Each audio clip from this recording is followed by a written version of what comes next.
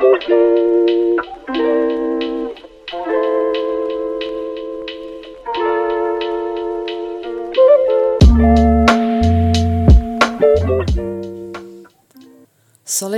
against police repression. Labour's role in Gaza genocide.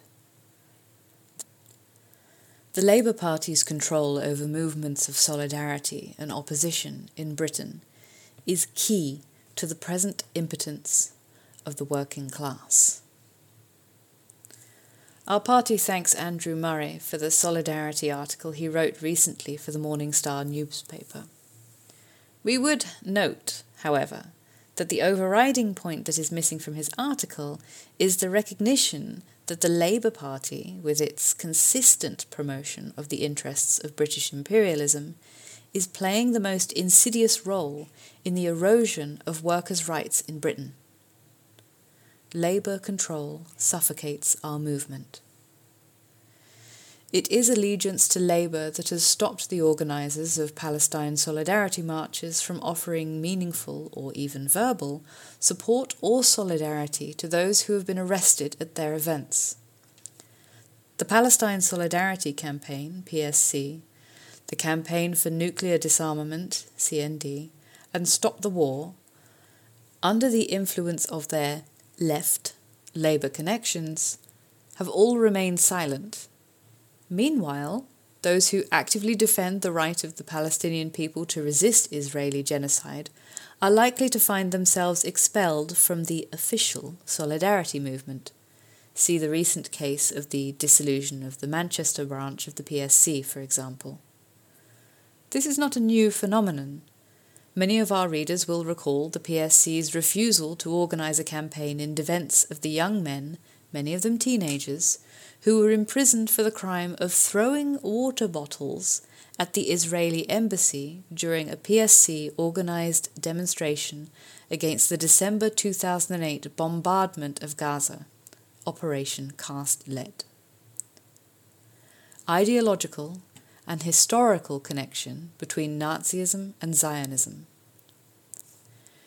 In his article, Murray minimised the connection between the ultra-nationalist, fascist, ideology of Zionism and its role as the Middle Eastern facilitator of Anglo-American domination, questioning the validity of the imagery on our pamphlet's cover, which illustrates this well-established historical and ideological connection. While British and US imperialism had the key role in sponsoring Israel's creation and maintenance in pursuit of their imperialist interests, it is not a minor point, but a defining feature of Zionism that its German and Hungarian organizations made notorious transfer agreements with Hitler's SS during the Jewish Holocaust of World War II. The Zionists made these deals with Nazism in order to further the settler colonial project in Palestine, at the expense of, and behind the backs of, the majority of progressive European Jews. Thus they negated from the start their claim that the Israeli state would stand as the guarantor of the rights of Jewish people worldwide. The reverse was, and remains, the case. To opine that a picture on the cover of a book that details the history of Zionism, an image that compares the Israeli state to the Nazi state, is deeply offensive, is meaningless.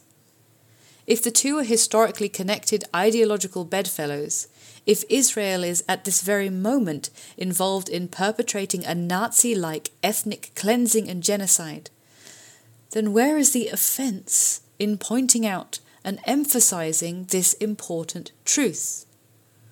Surely it is Israel's genocide itself that is deeply offensive to all humanity. Anyone who cares to read the book in question will see just how deeply complicit in the Nazi Holocaust of European Jews were the Zionists in Palestine and Hungary.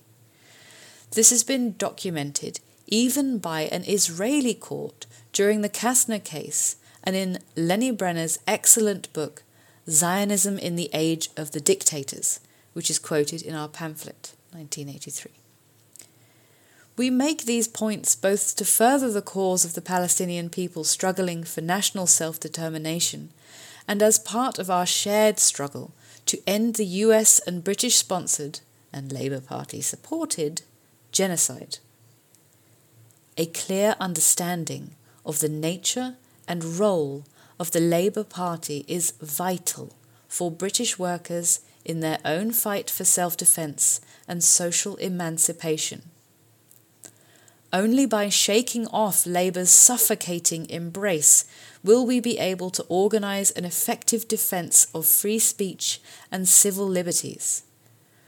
Only by breaking all ties to this agent of imperialism in our midst will we be able to build an effective fighting force capable of creating a new society in Britain, one in which the interests of the working people decide all.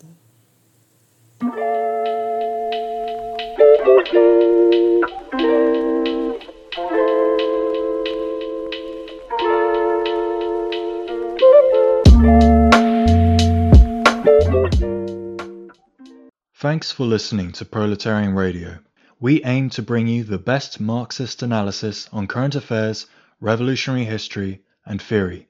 Do like, comment, subscribe, and share our content to help us reach the widest possible audience. We are a small organization with limited resources, and we need workers' support if we are to grow and fulfill our mission. If you are able to make a one-off or regular donation, no matter how small, please visit our website at thecommunists.org and register as a supporter.